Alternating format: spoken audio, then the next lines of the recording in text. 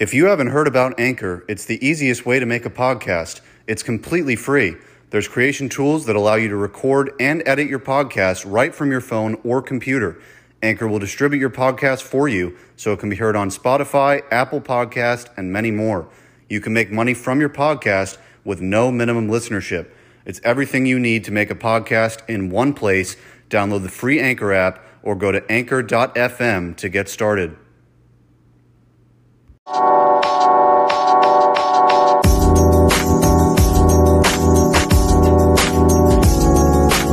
right, everyone, welcome to Strictly Sports. I'm Jacob Brown, joined here with CJ Uri and Steve Cashin. This is a big pod this week. We've got college football championship week with the SEC championship, Pac-12, Big 10, Big 12, Sun Belt. All of it is this weekend. There's some big games in the NFL, but more importantly, we got FAU this weekend in a bowl game. So CJ, let's start talking about this. First of all, how you doing? Let's talk about FAU in this bowl game. Doing well. I'm doing well. I'm very happy and pleased with the FAU athletic department and the bowl committee or whoever the hell does these things. I've got no idea. But some people are paid to organize who plays where. So thank you to that person. I'm happy that FAU football players are able to travel this year. That is very good. Last couple bowl games have been in Boca, staying in Boca. And with the bowl game protocols, I'm pretty sure they make those kids stay at a hotel and whatever. Super bizarre that we've played in our stadium, but we've won our last two bowl games. Actually, matter of fact, FAU is undefeated in bowl games, 5-0. So this year, they did a great job of letting the student athletes travel. And at the same time, they did a really good job of giving us an opponent that has a little bit of group of five pedigree, if not a lot. Memphis, who's got recent success. Everybody listening knows that last year Memphis was ranked very high. They went toe-to-toe with UCF. They are a very good group of five program with a great alumni base, and I think it's an awesome game. I think FAU needs to continue to schedule either AAC opponents in a bowl game, or they need to schedule Power Five. But the way to get into the AAC is say, hey, look, all these bowl games, all these games we've played against AAC opponents, we haven't lost. So get us into that conference. I know that there's a lot more than just beating opponents. There's a lot of alumni stuff that goes into it, money, attendance, whatever, but you got to start somewhere. So I'm proud of FAU for doing that. And I'm very proud of the Boca Bowl for getting two college football teams that actually are really good. So last year you had FAU, SMU. That was a way juicier matchup than people realize. SMU was ranked pretty high at one point last year, and FAU had Kiffin last year. It was just a very good matchup. Pat McAfee came down. Now this year you got BYU, who had a bunch of national championship aspirations, college football playoff spot aspirations, and you got UCF, who's like self-proclaimed like something every year. So I think it's awesome, and they're making the Boca Bowl even better, and that just means good things. If FAU ever want to stay home for the Boca Bowl, I'm sure that they would get an even better opponent, and a lot of that has to do with the location and the fact that Florida allows fans in the stands right now for COVID. And I'm sure BYU up in, I don't even know what state they're in. Utah, yeah. I'm pretty sure they've played in an empty stadium the entire year. So I think at that point they're like, hey, we want to play somewhere where they're going to allow us to have fans.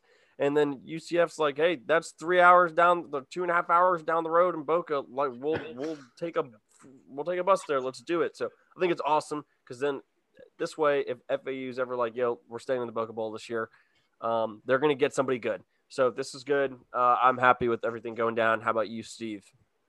Yeah, no, all the news coming out this weekend about FAU after a disappointing loss, but still getting a good bowl game, good draw. I'm glad they're scheduling these opponents. Like you said, they're constantly playing AAC opponents these last 3-4 years. Going back a few years, playing Navy in Lane Kiffin's first game at FAU. I played UCF the next year in a back-to-back, home and home. And then then they played SMU in the Boca Bowl, dismantled them, and now you're going toe-to-toe with Memphis in this bowl season. So they're showing that they can hang around with these teams, and I think they're legitimately looking at that conference, if not joining. I think scheduling a majority of their out-of-conference games with the American Conference, and which is good because they constantly go up with these Power Five, Group of Five teams as well, and they compete on a high level. So I like what they're doing here. not settling for less. They're traveling this year, getting away from the Boca Bowl, which is great. I want to see this team go and move across the country. It shows the bowl committee in years coming that, hey, we don't have to play in our home stadium. Let's go play in Alabama, North Carolina. I know a lot of bowl games have gotten scrapped this year, so they got to settle for playing in the Montgomery Bowl. But this is a big step for the FAU program itself, and I like what they're doing here. And if they can get a win against Memphis, that goes a long way. You finish the season 6-3 with a big win over a Group of 5 team in Memphis that has a lot of pedigree. They can score, they can move the ball around, just like SMU last year. So, big matchup coming up here on the 23rd. I believe that's next Tuesday. So definitely be glued to the TV there. So big matchup. And another thing, Gator Nation, you can suck my balls. You made my weekend by losing. So that made my whole weekend, even though Bucks won, everything happened, but that takes the cake of the whole weekend. Yeah. Dude, I was sitting there on my phone screwing around on the live bet screen, and I'm like, why spread? Because I knew that LSU was going to. They're playing. They're going to be playing the 6th ranked team in the country, and they want to end the season on a high note. Like, they've had a crap season. This is their Super Bowl, so they're going to play this hard. Second, I'm like, they look like they want to win this game way more than FAU than UF. So I live bet the money line too, and that was an unbelievable payout. So, hey, yeah, you made some money off that. Thank you so getting much for kicked out of the bar. Shoe throw. Yeah. Yeah, dude. I only want to celebrate the bar. Steve, tab on me, bro. No, that's typical UF. That's typical UF though. Like, hey, their team loses and they all just turn on everybody. City burns down. If you're wearing another team's shirt, you get jumped. City sucks. Hate that school. Bunch of bums. Fucking Florida, man. I'm telling you though, I'm with you guys. The thing to me with FAU in this bowl game, you look at it and it's the committee saying, you know what, we're going to give FAU some respect here. Give them that notice because, they haven't been in the top 25 yet, but at least to me, it shows they're watching FAU. They see that FAU's up and coming, that they deserve these chances, and win or lose, it doesn't really matter because they're getting the experience. There's some guys that are going to be here next year and for the next number of years. And, there's guys sitting on the sidelines, red shirt recruits. They're looking at this now and they're saying, you know what, we have the chance to get in better bowl games over the next few years if we really start to prove ourselves. And, the last few weeks, yeah, they were disappointing, but where to improve now. FAU knows, okay, we definitely need the quarterback situation figured out. We need this offense figured out. They know where to go from here. So to me, win or lose, it's just the experience that FAU is going to gain here. And for Willie Taggart too, getting these guys to believe in him too, because we all know the storyline surrounding Taggart, oh, this guy is not an X's and O's guy, blah, blah, blah. If he goes in this weekend, beats Memphis, these guys are going to have a lot of confidence in him going on the years forward. Yeah. And two, with that, you made a great point is confidence after this game. No matter what happens, if you lose a close game, lose by a field goal, 6 points, whatever, look what we have on the schedule next year, game 1. We play Florida game 1. And if you win this game, that'll go a long way into how you leapfrog into the next year. And it sucks this year that the first couple games got scrapped because you beat the doors off of SMU. And I think that team was ready to roll and get back on the field and play a Minnesota team and travel and go play Georgia Southern. And that got taken away from them. It got delayed a few weeks because of COVID. But you win this game against Memphis, no matter what happens, even if it's close and you lose, that team spreads the ball out. They're pretty much a Power 5 offense. You win this game, it goes a long way for Taggart, the program, recruits, the whole 10 yards, and you springboard into playing a Florida team at Florida next year, game 1, and that will be a huge confidence boost to this young FAU team going into next year.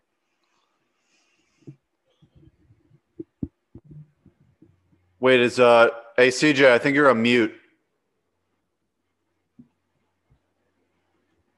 Hold on.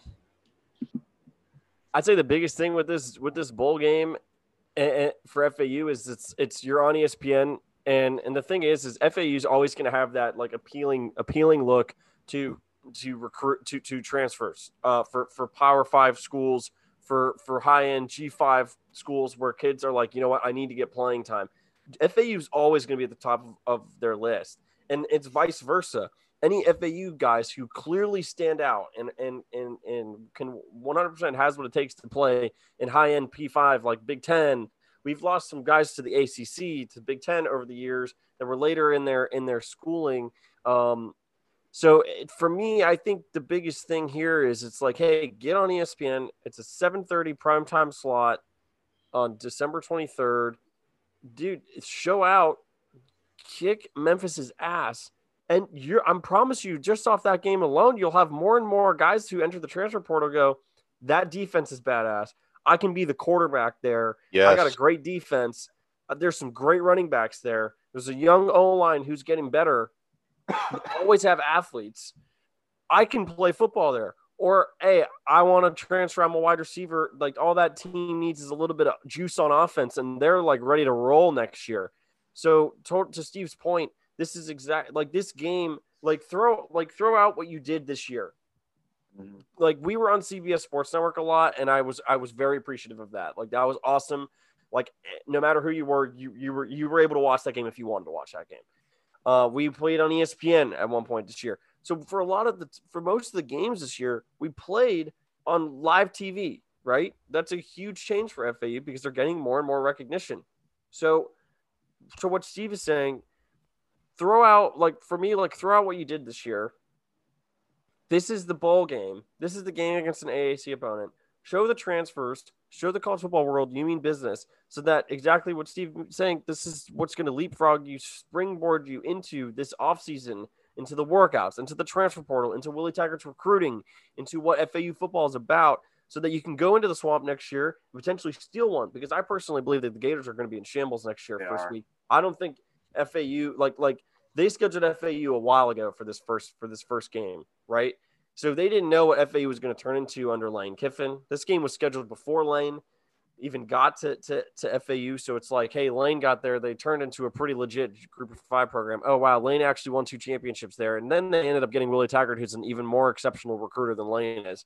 So it's like, this is not a game that you have sitting there like, hey, you know, we play University of Hawaii week 1 and let's just trot out the first stringers for the first quarter, second. Like, I think it's going to be a legit game if they get the right quarterback transfer in. So to the point Steve's making, this game is what starts it all for this offseason. Like, this is like who are we and who are we going to get? So this is a huge game. I hope that I'm praying to God that we go in there and like just go berserk because we absolutely need some transfers, and we're not going to get them if it looks like we suck on primetime.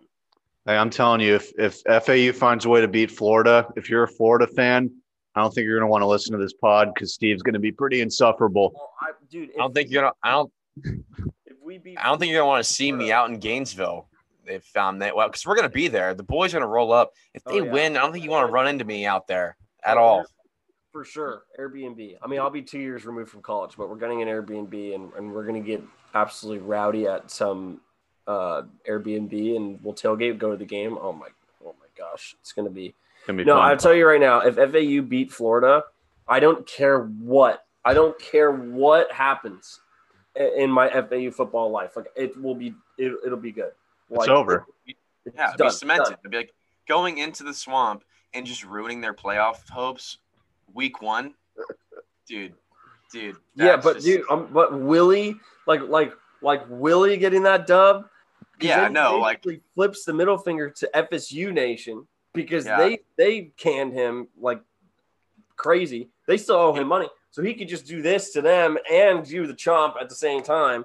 And then he looks at UF. He's like, enjoy that no playoff spot this year. And then he looks at FAU Nation and say, build me a damn statue outside the stadium because we should. Yeah. And it's a big fuck you to Lane Kiffin, too. Be like, see, you left, and this program's still rolling, you stupid ass. Yeah, now you're 500 at Ole Miss. Yeah, but hey, come to the SIP. We have 600 yards of offense, but we give up 550. Yeah, exactly. Oh, my God. Hey, we got a lot of other good games, though, this weekend. We got the Pac-12 championship, Oregon and USC. I don't think anyone really gives a shit about this game because the Pac-12 was completely irrelevant this year. But who's going to win? I mean, USC's ranked number 13 overall. They were 5-0. They're also playing the Pac-12 though, so I don't know why they're ranked that high. Maybe it's just out of respect. But I will say, good for USC because they've been for years now struggling, lots of drama in the administrative part of that school. They've had a lot of problems over the last few years. So just to be 5-0 in the Pac-12 championship is huge for this program. I don't know if they win. I think it's tough to go 6-0 against your own conference. But the line is -3 USC. Who do you guys think is going to win? I like Oregon in this game a lot. I really do. I'm looking at USC's record, and they could easily be 3-2 or 4-2, just like Oregon. They squeaked away a couple games. They beat Arizona State by 1. They beat Arizona by 3, who just got beat by 70 points. So there is some couple close games at the end. They had a rally and beat UCLA this past weekend, and Oregon, I think, they kind of shit the bed the last couple weeks against Oregon State and Cal. They've had a few weeks off. They're fresh. I'm looking at comparing the two teams as well. They score the same amount of points per game. They allow the same points per game. So it's going to be a tight game. I think it's going to go back and forth. I think you definitely hit the over on this game. I think it's over 60. It's going to be an exciting one. Oregon, I think, is disappointing. They lost 2 games in a row. They should be undefeated.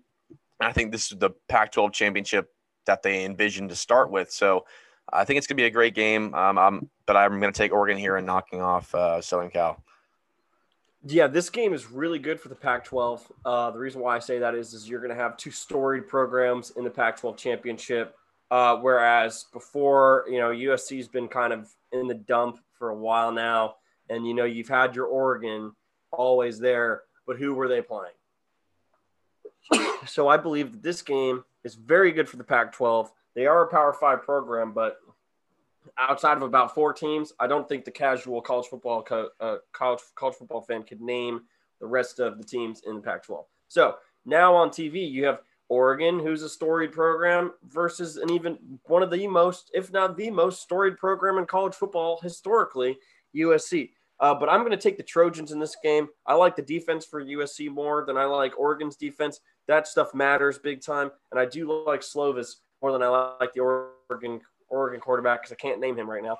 And I just believe that this is USC is going to win this game. They're going to get back to the Pac-12 dominant form that they have been for the better part of 100 years.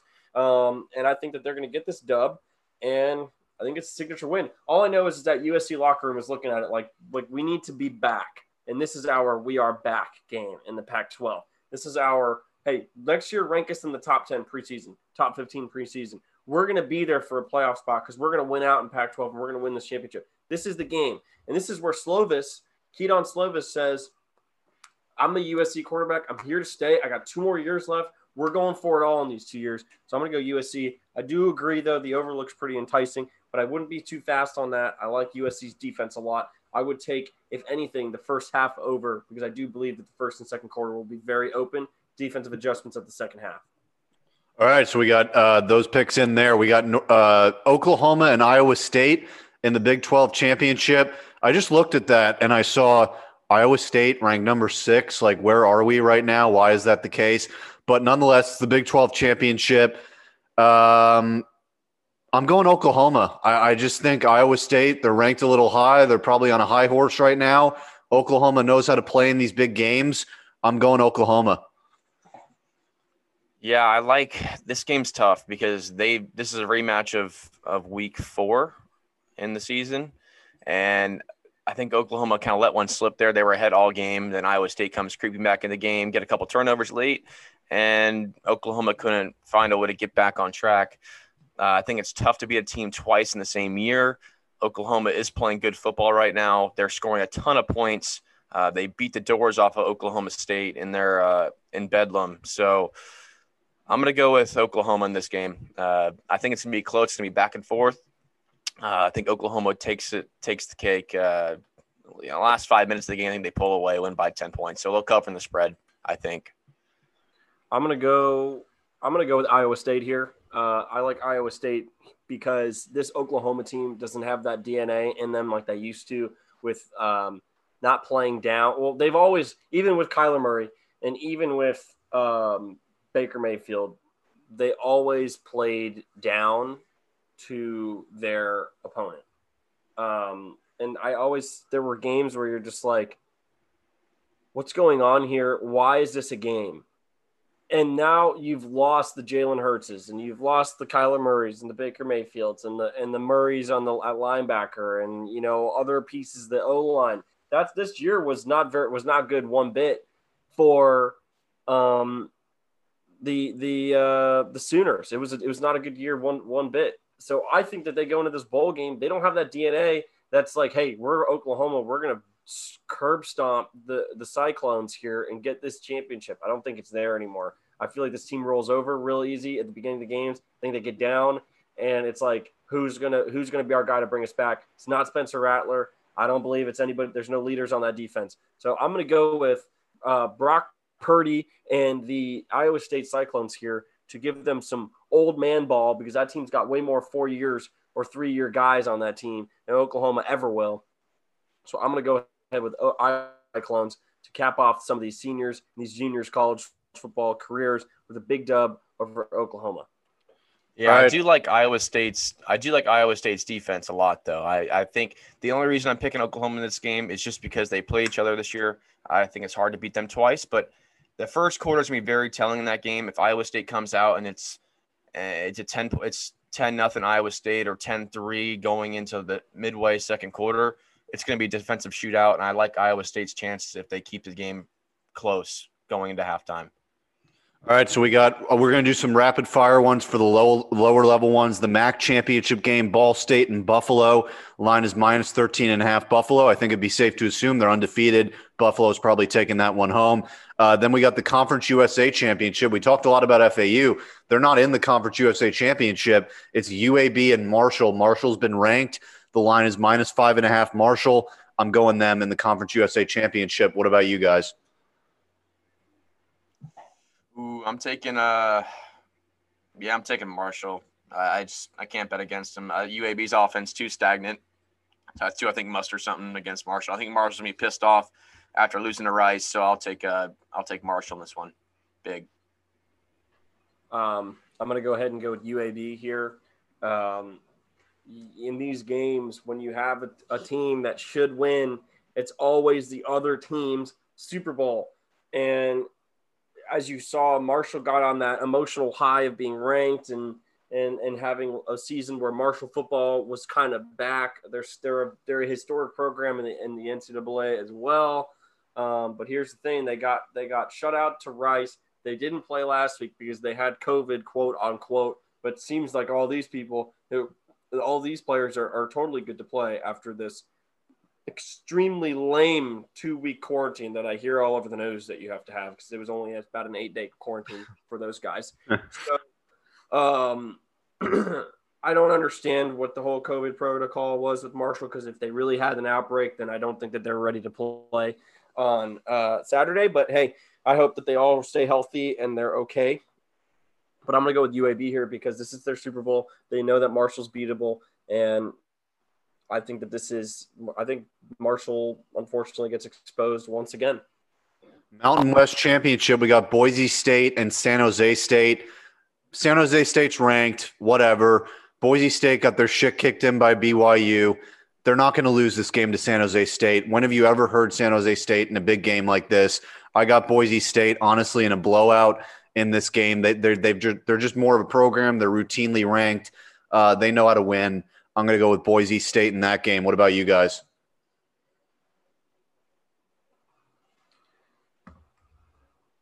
I think, Steve, your sound's off now, too. There we go. Yeah, we're good.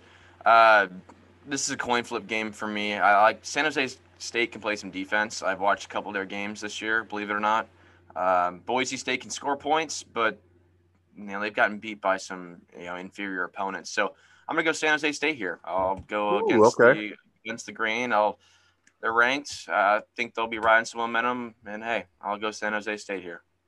Yeah, I'm gonna also go San Jose State here, but I would like to say that when they did get blown out by BYU, Boise State's starting quarterback had left the game for the rest of the game in the first quarter. So they got a really, really, really bad luck there. And I think Boise State's better than people realize, but I will go San Jose State because once again, these smaller schools, when there's a bigger, more known school, you're playing against some of these bowl games. The other team, it's their Super Bowl. I've said that like 5 times on the show now, so I'm gonna stop saying it by now. But this is like San Jose State's like, hey, let's get Boise State because they've won all those conference championships for so long. So hey, we're gonna take it from them this year, and we're gonna play our tails off. So I believe that this is a San Jose State win. AAC championship. We got Tulsa number 23 against Cincinnati number 9. Cincinnati all day. Yep, Cincinnati. Cincinnati rolls. All right, so what's the next one we're going to do here? Yeah, I guess Sun Belt. We got Louisiana and Coastal Carolina. This one's really tough for me. I mean, I think Coastal Carolina is the better team clearly. They're 11-0, but they're also 11-0. You're going to lose at some point. I'm really conflicted. I want to hear what you guys say first. Do you got Louisiana number 19, Coastal Carolina number 12? Coastal Carolina, the line is -3.5 right now. Ooh, yeah, I like Louisiana in this game a lot. Okay. Just because they met each other in the week before earlier this year. I believe Coastal won by a field goal. Let me double check on this one. And last week they had to come back against a pretty average Troy team. They needed a last-second drive to come all the way back and ultimately win that game. And yeah, they did. They beat Louisiana 30-27 at Louisiana earlier this year. So I really liked the Cajuns here. I liked Coastal until they disrespected Zach Wilson and they jumped him middle of the game. They're going down big time. I think Louisiana isn't in the upset here. What about you, Siege? No, I'm gonna go ahead Coastal Carolina. I don't even know what the spread is going to end up being at game time, but I would take it regardless. All right, so you know what? I'm going to go Coastal too. I think they go undefeated. It's a magical year for them, and they're going to find a way to win. So now we got to the good games. We got the SEC championship. This doesn't matter as much as it should have mattered because if Florida hadn't lost to LSU, we'd be talking about, this might have some big implications. The only thing this can really do, I mean, even if Bama loses, they're not going to miss the playoffs with one loss, I don't think. Maybe they do, maybe they don't. I don't see them leaving out Bama, but I also don't see a way that Florida wins this game at all. Bama wins big. Yeah, I'm going to be glued to the TV watching this game. If Bama could score 100 points, I would certainly openly welcome that. But I think I said final score before we got on the pod. I think 56-20, 56-17, somewhere along the lines. I think if Florida fucks around in the first half, they're not careful, it'll be like 38-3 at half. I really do. I just don't see them being in this game. I really don't. Alabama's got a ton of weapons. I like their defense a lot. It's gotten better throughout the year. Bama big here. Yeah. Like I said, I don't really believe that Florida is going to win this game. I think that Bama is going to win by 3 scores of any kind. I don't know what 3 scores those will be, but at the end of the day, I know we're kicking Florida when they're down, and I enjoy kicking Florida when they're down. This is still a team with a Heisman Trophy front runner as their quarterback. This is still a team with a top 15 pick at tight end. This is still a team that has a good O-line and has some great pieces at running back. So they are going to score. So who knows if Dan Mullen can even remotely figure out that defense? I doubt it. So I'm going to go ahead and say that this is my final prediction for this game. I think that the game gets way too far away from Florida by the end of the third quarter. I think that this is going to be about a 45-25 win for Bama, and UF will fight valiantly for about the better part of 3 quarters. And then that fourth quarter is going to roll around. It's going to be too much for them. All right, so this is a bit of a fluke championship game. You got Northwestern and Ohio State. The line is literally -20.5 Ohio State. I don't think we need to spend much time on this one. Ohio State's got it in the bag. Yeah, I think they roll pretty big. They're getting some disrespect, how they shouldn't be in the playoff. Only way I see this game being close is if Justin Fields turns the ball over like he did in the Indiana game and Northwestern can play really good defense, get a couple short fields, but, it can be cupcakes and rainbows in fantasy land. But I just don't see how this game's anywhere close. Yeah, I'm going to go ahead with Ohio State's going to win the game. I think it's going to be closer than people realize. I will take the Northwestern spread because their defense is legit. I will say, too, this is a huge period of time for Justin Fields. I don't know if his draft stock has necessarily fallen, but he has not been talked about having the spectacular season like he did last year. You have the Zach Wilsons. You have all these other quarterbacks. Kyle Trask blowing people's minds right now. You got Justin Fields here saying before the season started, it was me and Trevor. He's got to really solidify himself as this guy, and I think this is a big game for him personally, this game and the playoffs. So I think this is a big time for him. Ohio State wins big. So this is really the biggest game of the weekend now. We got Notre Dame and Clemson in the rematch in the ACC championship game. First of all, Notre Dame needs to find a way to stay in the ACC because it's so annoying when they're not in a conference. This actually shows, okay, you got to go through a conference now. You got to go through what everyone else has to go through in order to get to the playoffs. Now, I have heard even if Notre Dame loses this game, they're still going to make the playoffs. We've said it the whole time. The Final Four is probably going to stay the same after this weekend. The line is minus 10.5, I believe, in favor of Clemson. Trevor's back this time. I think Clemson wins. But can we talk about a scenario here? Can Clemson lose? I mean, if Clemson loses, that would blow the world on fire.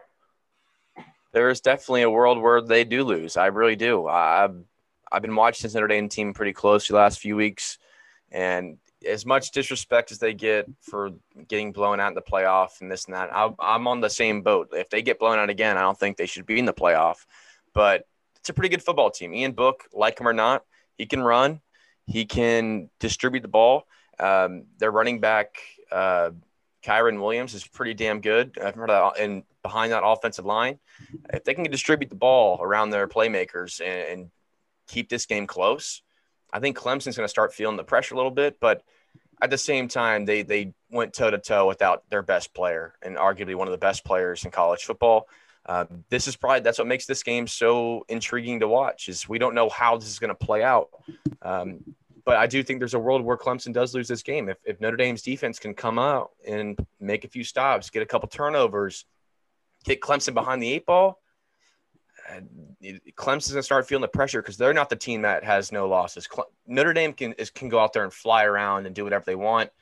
Now, the only way Notre Dame misses the playoffs is if Clemson comes out there and just absolutely beats the doors off them, like 56-10, something along the lines of that. But I don't see that happening. I think it's a close game. I'll give the edge to Clemson as of right now. Yeah, I don't get the line either. I don't think it should be that wide open. I think it's going to be a field goal game, touchdown game, very close game. I think that Notre Dame's going into this game are like realizing they're in the playoff because they've already beat Clemson. I think that Clemson's going into this game saying, hey, I don't want Bama week one at the playoffs. I want to be the 2 or the 3 seed here. So we can't afford another loss. I think Clemson rolls big in this one. I don't think it's much of a game, actually. This is also Clemson's revenge game. And Dabo, he didn't like that loss to Notre Dame. He was upset after that. He did not like the way his defense played. They did not back up their freshman quarterback, who had an unbelievable game away in South Bend. So I'm going to go ahead and say that this game will probably be like something like 36-20 Clemson. All right, so those are our picks for college football championship weekend.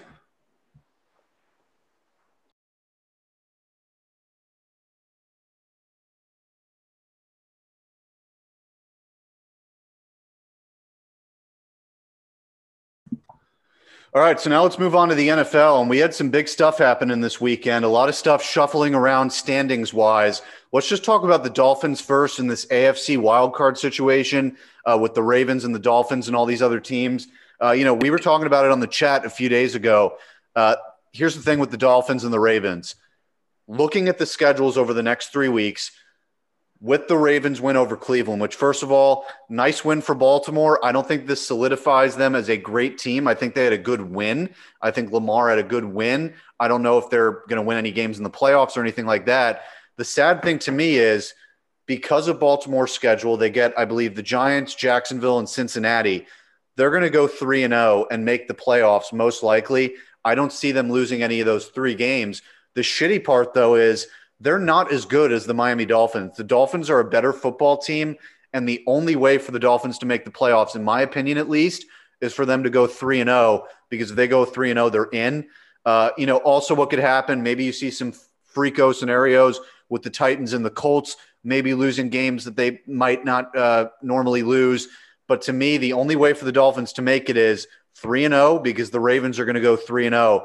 CJ, you're a Dolphins fan. How are you feeling about this? Not particularly great. This might be a year in which a team can go 10-6 and not even get in. And they actually expanded the playoffs to 7 teams going forward in the NFL, not just for COVID, but for everything, for every year. This is brutal. And I don't understand the scheduling here, how they gave Miami at the end of the year, Pats, Raiders, Chiefs, Bills as your last 4 games. I mean, God, it's not fair. That's just ridiculous. And the Ravens get Jags, Giants, Bengals. It's just insane. And then I look at the Colts schedule, and the Colts schedule is also crap. So it's brutal. It's really brutal. But here's the thing: if you're the Dolphins, you control your own destiny. If you win out, you win the tiebreaker against the Ravens. You win the tiebreaker against the Colts. If it was the Colts that you're against, you win the tiebreaker. You have to win out. And here's the thing that's on our side: if we can get by this week with a win against the Patriots, which I fully expect us to do, I believe that we're going to be able to go into to Las Vegas and just and roll. And then if we can roll against Vegas, we'll probably go against the Bills. Here's the biggest game of the next 3 games. Here's the biggest one. The biggest one is simply the Raiders game. I'm not saying that we need to look past the Pats. The Pats will be a test, but I think we will beat the Patriots. So let's say that we beat the Patriots. I believe that the final week of the season, Buffalo Bills will be resting Josh Allen and a few other guys, because they will have clinched the division, and they will have clinched a home game, and they won't be able to play for the first overall seed or the second overall seed, right? So here's the game that we need to think about: the Raiders, which got flexed to the super prime spot on Saturday night at 8:20. So I am scared.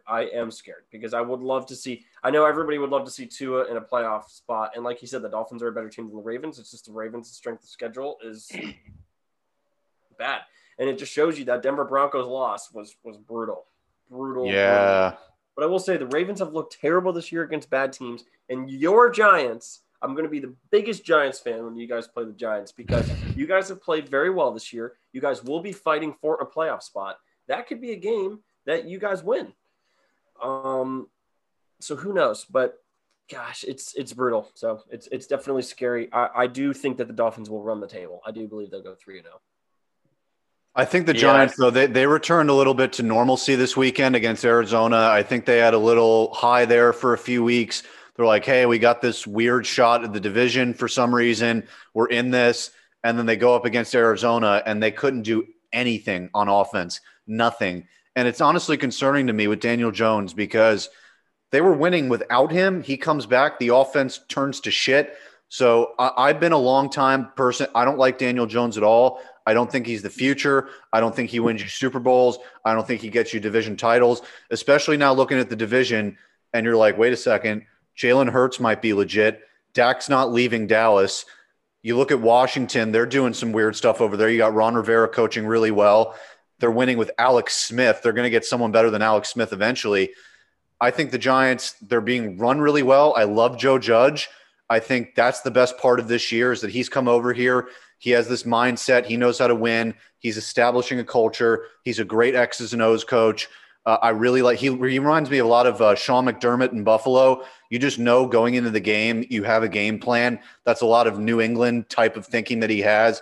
But, yeah, the Giants return to normalcy. I don't think they beat Baltimore. They could, but I don't think they will. But what do you think is going to happen with this AFC situation, Steve? Yeah, it's kind of unfortunate for the Dolphins, because I think they end up either 11-5 or 10-6. 10-6 might not get in the playoffs, which would really suck, because 10 wins in the NFL, I should almost guarantee you a spot. that Ravens game was huge on Monday night. I really thought Cleveland was going to come back and win that game. The Ravens really aren't a good football team after watching that whole game. That's the first Ravens game I sat through the whole time, and I'm looking at this team going, they can only run the football. I texted you guys that, and they only run that quarterback draw. It's basically a QB draw, halfback draw dive every time, and they spread it out, and they look like they're going to throw the football, which you got to respect his ability to throw the football at certain points. But that Ravens team is one-dimensional. It won't work in the playoffs. And I was talking to my brother about this. I'm saying I want to see two in the playoffs. I'd rather see a Dolphins team that can knock someone off, and they're a good football team. The defense is legit in the playoffs over a Ravens team that I think gets bounced round one. Now, looking at this Dolphins schedule, I think if you beat the Patriots, I think you're going to go into the Bills game, and it's going to cut. That's your season right there. I think the Patriots are looking at it one way, thinking, hey, we can go 9-7. We lost Brady. Everyone thought we were going to be shit this year. I think that's the sleeper game that I think the Dolphins have to look out for, because that team's going to be playing for something. I think they want to win out and finish the season 9-7. I think the Raiders for the Dolphins, I think that game, I know, CJ, that scares you, but I think the Raiders are also one-dimensional. They want to run the ball a ton. I think if you get ahead of the chains there, you win that game. I think it's a showdown ultimately against the Bills at the end. So it's going to be a tight race. But the NFL, if we learn one thing, it's the most unpredictable sport week in and week out. You just don't know what can happen. The Giants could beat the Ravens. The Ravens could lose to the Bengals. I mean, unlikely, but we've seen crazier things happen. The football team beat the Steelers. So it's just so much ambiguity that goes on week in and week out that I do like Miami's chances. They have a good defense. If they win out, they control their own destiny. And that's the bottom line. Yeah, and that's the shittiest part, is that Washington's in the playoffs, or whoever wins the NFC East is in, and you're going to have Miami sitting there like, God damn, man. I mean, if we were in the NFC East, we'd be in the playoffs automatically. So it just sucks where they're placed. But regardless, this Dolphins team, they've got a bright future. What I will say about Baltimore, I was saying the same thing when I was watching that game.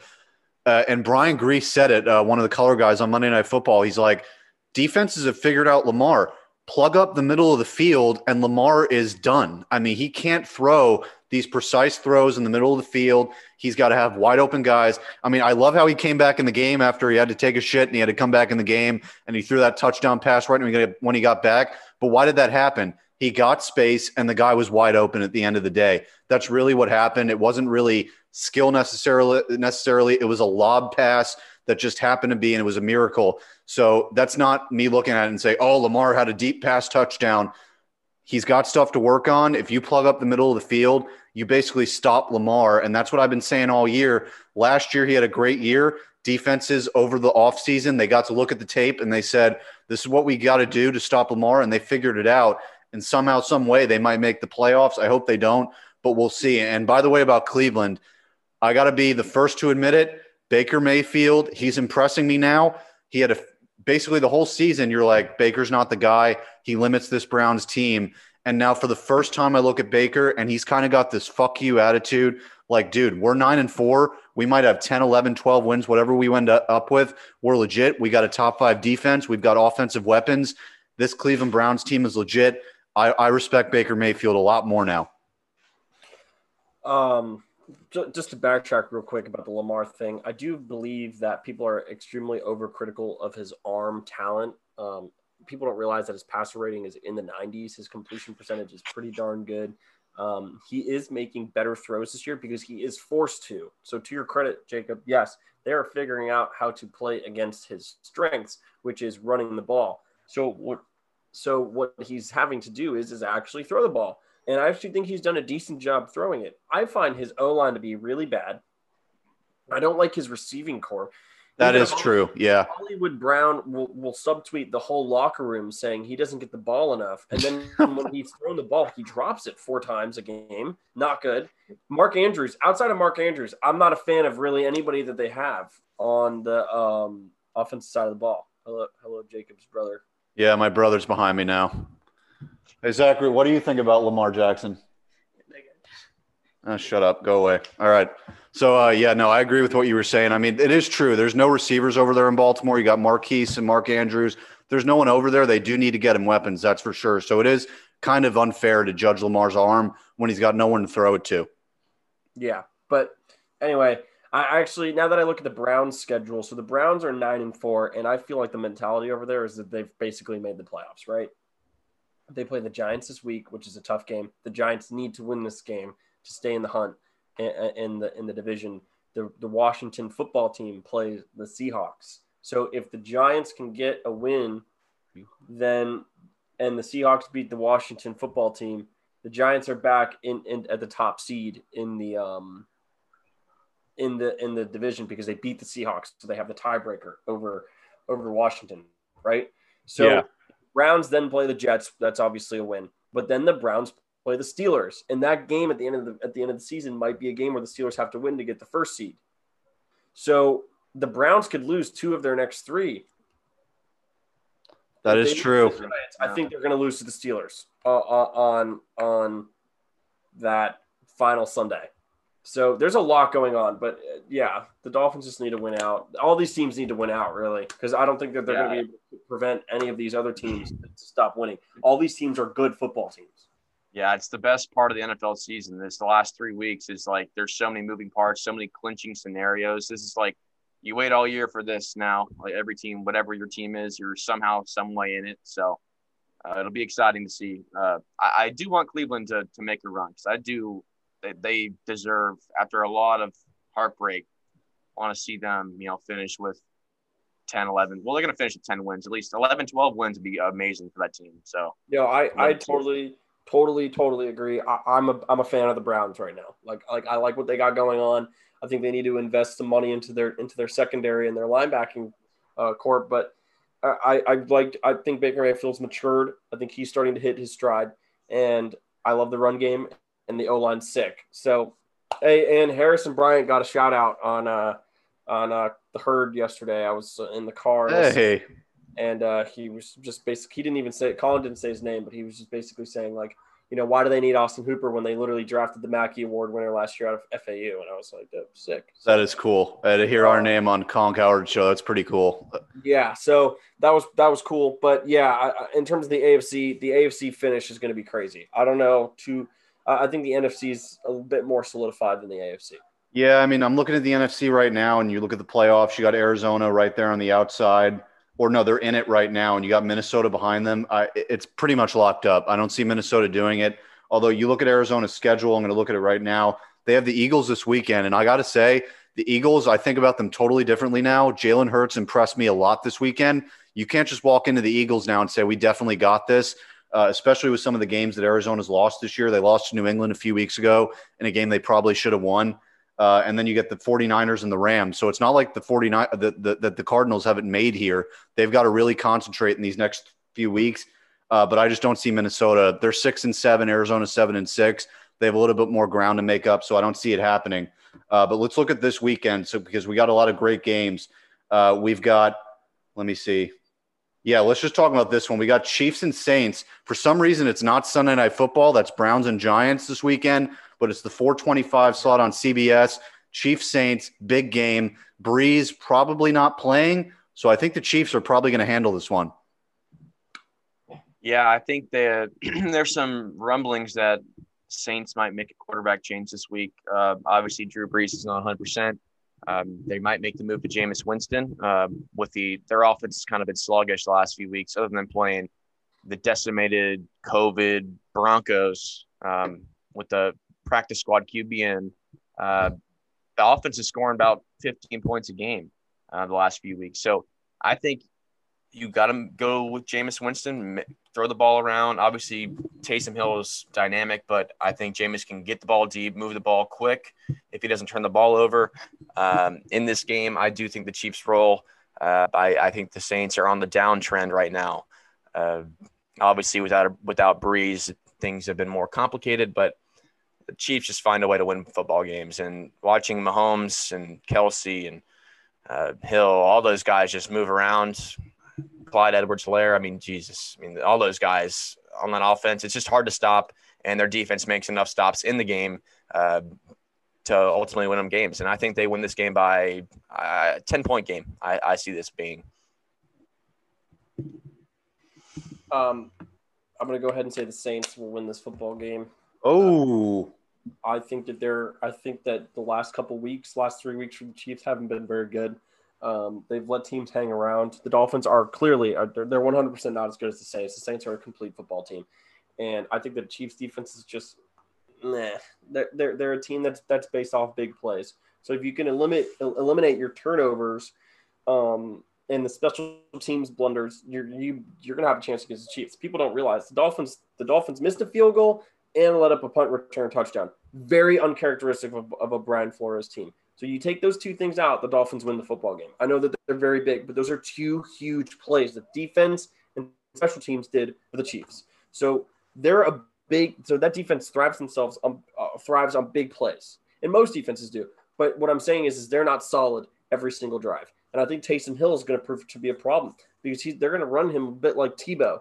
They're gonna run him up the gut. They're gonna run him on the right, and he lowers his shoulders. He doesn't care. He's gonna fight every single yard, and they punch it in usually when they're down in the red zone. Kamara, Murray, Jared Cook. The list goes on. Michael Thomas. Michael Thomas. I never even know if he's playing or not. But the defense is legit too. If you saw, the Dolphins got a bunch of pressure on Pat Mahomes. So now the Saints are going to go in with a better linebacking group than the Dolphins have, and a very similar D-line, maybe a touch better because they got Cam Jordan and Trey Hendrickson coming off the edge. I think the Chiefs are going to have a huge problem on Sunday, and Sean Payton has circled this game from the beginning of the season. This is a signature dub for him. I think that the Saints roll. I think the Saints will win by like a field goal, maybe even more. Wow. So we got a Saints pick there, going with, I guess, the underdog technically with the Saints. So a little bit of NBA news here real quick. I'm sorry, CJ, your Giannis hopes are over. I tweeted out every fanboy's fantasy of Giannis going to their team is over. He's back with the Bucks, 5 years, $228 million.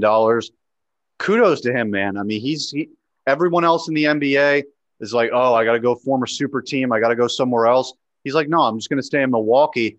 It's probably going to come back to bite him because I don't see him winning a ring in Milwaukee. I think if all you can get him is Drew Holiday and Chris Middleton, that's not enough. I don't think they're going to have enough money to get him a better 2-star. But you know what? Good for the NBA. It's not just this league where everyone plays with their buddies and their friends and they form these super teams. There's at least some loyal people. So good for Giannis. Yeah, I think that Giannis, and I think he made the right move for him. In all honesty, actually, I take that back. In terms of winning in his career, I don't think he made the right move. In terms of stats, yes, he made the right move. I think that by the end of his career in Milwaukee, he will lead basically all major categories there. I know Kareem played there, but Kareem's big years were in Los Angeles, if I am remembering correctly. Yeah, I think his legacy in Milwaukee will be legendary, but who really cares about Milwaukee? I think, what a lot of these sports analysts say, it's a very coastal league. The Miamis, the New Yorks, the Bostons on the east side of the country dominate that conference in terms of popularity and free agent signings. And then you go to the west side and it's the LAs and whatnot, Golden State. It's a very coastal league, and players want to be in that tropical weather. And I applaud Giannis for staying there. I mean, they gave him the bag. I mean, gosh, like, what more can you ask for? They gave him an unreal amount of money. Largest contract ever, I think. Yeah, they gave him the Supermax, so good for him. But in terms of winning a ring, I don't think he's ever going to do it in Milwaukee. People don't realize that LeBron's probably got 3 more years of like legitimate finals basketball left in LeBron, and he's not going to be losing to Giannis. And teams in the East are gearing up. I mean, do you think that Giannis is going to be able to beat Kevin Durant and Kyrie Irving? No. Giannis last year looked horrific against a Heat team that just threw the lunch pail at him. And they just were like, yo, have at it. We got a bunch of athletic bigs that are just we're going to make you foul, and we're going to foul you, and it's going to be a tough game. So that blueprint is there for the rest of the league. If anybody watched that Miami Heat series, everybody knows, hey, this is how we're going to beat Giannis. And past Giannis, I don't really like the rest of their team in terms of clutch moments in the playoffs. But hey, the Heat didn't get Giannis like a lot of cocky Heat fans thought. So we did take the L on that, and I own up to that. I did believe that Giannis would leave Milwaukee eventually and go to Miami. But I do believe that Pat Riley has some vengeance and revenge in his heart, and he sees blood in the water. He wants to beat LeBron James. LeBron left Miami.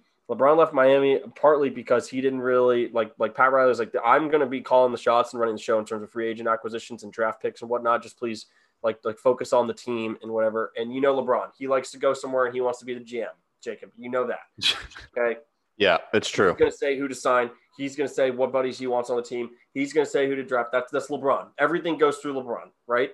So Pat wasn't with that. He left. So LeBron left, and it left the Heat in shambles because of the fallout of having LeBron leave is insane. So I think Pat's gonna do his best to piece together a roster. And there's a lot of talks about James Harden. There's been talks about Bradley Beal. Who knows what's going to happen? But I know that Pat Riley is always, always, always looking to get the team better, and he wants another finals before he retires. And I can guarantee you, Pat Riley would want to just beat LeBron and those Lakers once in the finals, and then he'd be like, "All right, I've done it. I've done it all. I'm hanging up my hat." So who knows? But yes, we lost out on Giannis, but I do believe that the Heat have something else up their sleeve. They definitely do. It's just a question of, do you give up the heroes, the Duncans, the young players? It's going to be really interesting to see because they might just say, hey, we've got a young D-Wade here with Tyler Hero. I'm not saying he's that good. Obviously, D-Wade's one of the best shooting guards ever, but Hero's been pretty amazing, and he's 20 years old. So they might be saying, we'll play the long game. We don't got to pay him a lot of money. If we've got a guy that's shooting really well, that's feeding the offense with Jimmy Butler and Bam, and we don't even have to pay him a lot of money. I mean, financially, team success-wise, you've got your guy. Do you even need James Harden? So I think a lot of teams are looking at that right now. If you bring Harden over, I mean, I've looked at Brooklyn. It's not going to work. Harden's not going to work in Brooklyn. Kyrie and KD need the ball all the time. You cannot possibly distribute it 3 times. Russ and Harden couldn't even do that. And then where else can he go? Philly already said we're not going to give up Ben Simmons, which I don't understand that at all. Ben Simmons has made 2 3-points in his entire career. I think Harden would be a major upgrade. Harden and Embiid, who knows what could happen. But, we'll probably see a Harden trade soon. And on social media, it was trending last night. Harden's got a bit of a gut. So he's doing everything he can right now to get out of Houston. He's like, hey, I'm going to get fat. I'm not going to try. I want out of here. So he's been a little bit of a bitch as far as I'm concerned. But you know what? You do you, James Harden. So real quick here, I'm going to do a little quick baseball signing. James McCann, the catcher from the Chicago White Sox, 4 years, 40 with the Mets. Steve, we talked about this on our 2-hour strictly baseball pod where we just kept going through free agents. This kind of screws over Real Mutual a little bit. Where does he even go now? We were talking about it. The Mets were the team that needed the catcher, that had the money. They decided to go after McCann. Where does he even go? Because the Phillies are like, hey, we've lost a bunch of money. We can't sign anyone. Who else has the money that needs an actual catcher? Because the Dodgers have one. The Cubs have one. The Yankees are like, yeah, Gary sucks, but he's $500,000 a year, so we're going to keep him and hope he does well. So where else does he go? I'd say Angels. That's really the one team I look at. Yeah, that makes sense for him. Oh, wait. Your mic's off again. It makes sense because they need offense. They need some more runs, production to potentially get them to the playoffs. So I see the Angels being a good fit for them.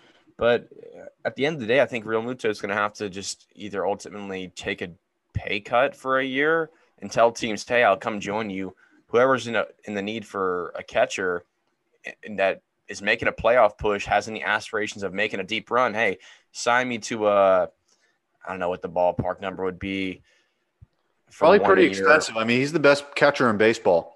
I was going to say, if some team can afford a 1 year, $10 million deal, 1 year, $15 million, it's a good catcher. He stays healthy. It's a lot of runs that you could add to your lineup. I don't know who has the money to do that, who's in the market for it, but the Angels makes most sense. But I think you're going to see him hold out until early spring training until someone budges, because I think he's well deserving of a payday, but I think the Mets really screwed him over by the McCann deal. Yeah, and also though, it is a great move for the Mets. I mean, they needed a legit catcher that could hit. I know McCann's only had 2 years really ever that he's been good, but that just tells you if you're a catcher in baseball and you have a year and a half where you do well and you get paid $40 million, it's pretty insane. I mean, that's all you need to do at the catcher position. That's how weak it is. So yeah, that's what's going on in baseball. And then I'm looking at the other signings. There's not much going on right now. LeMahieu's still out there, other guys. So I did tweet about Hunter Renfroe too, going to the Red Sox, your guy from Tampa. And I tweeted out, can he pitch? Because they need a pitcher. And Connor Martin, friend of the pod, he commented on that and he said, good one. So Yeah, they just need pitchers, man. I don't get what they're doing.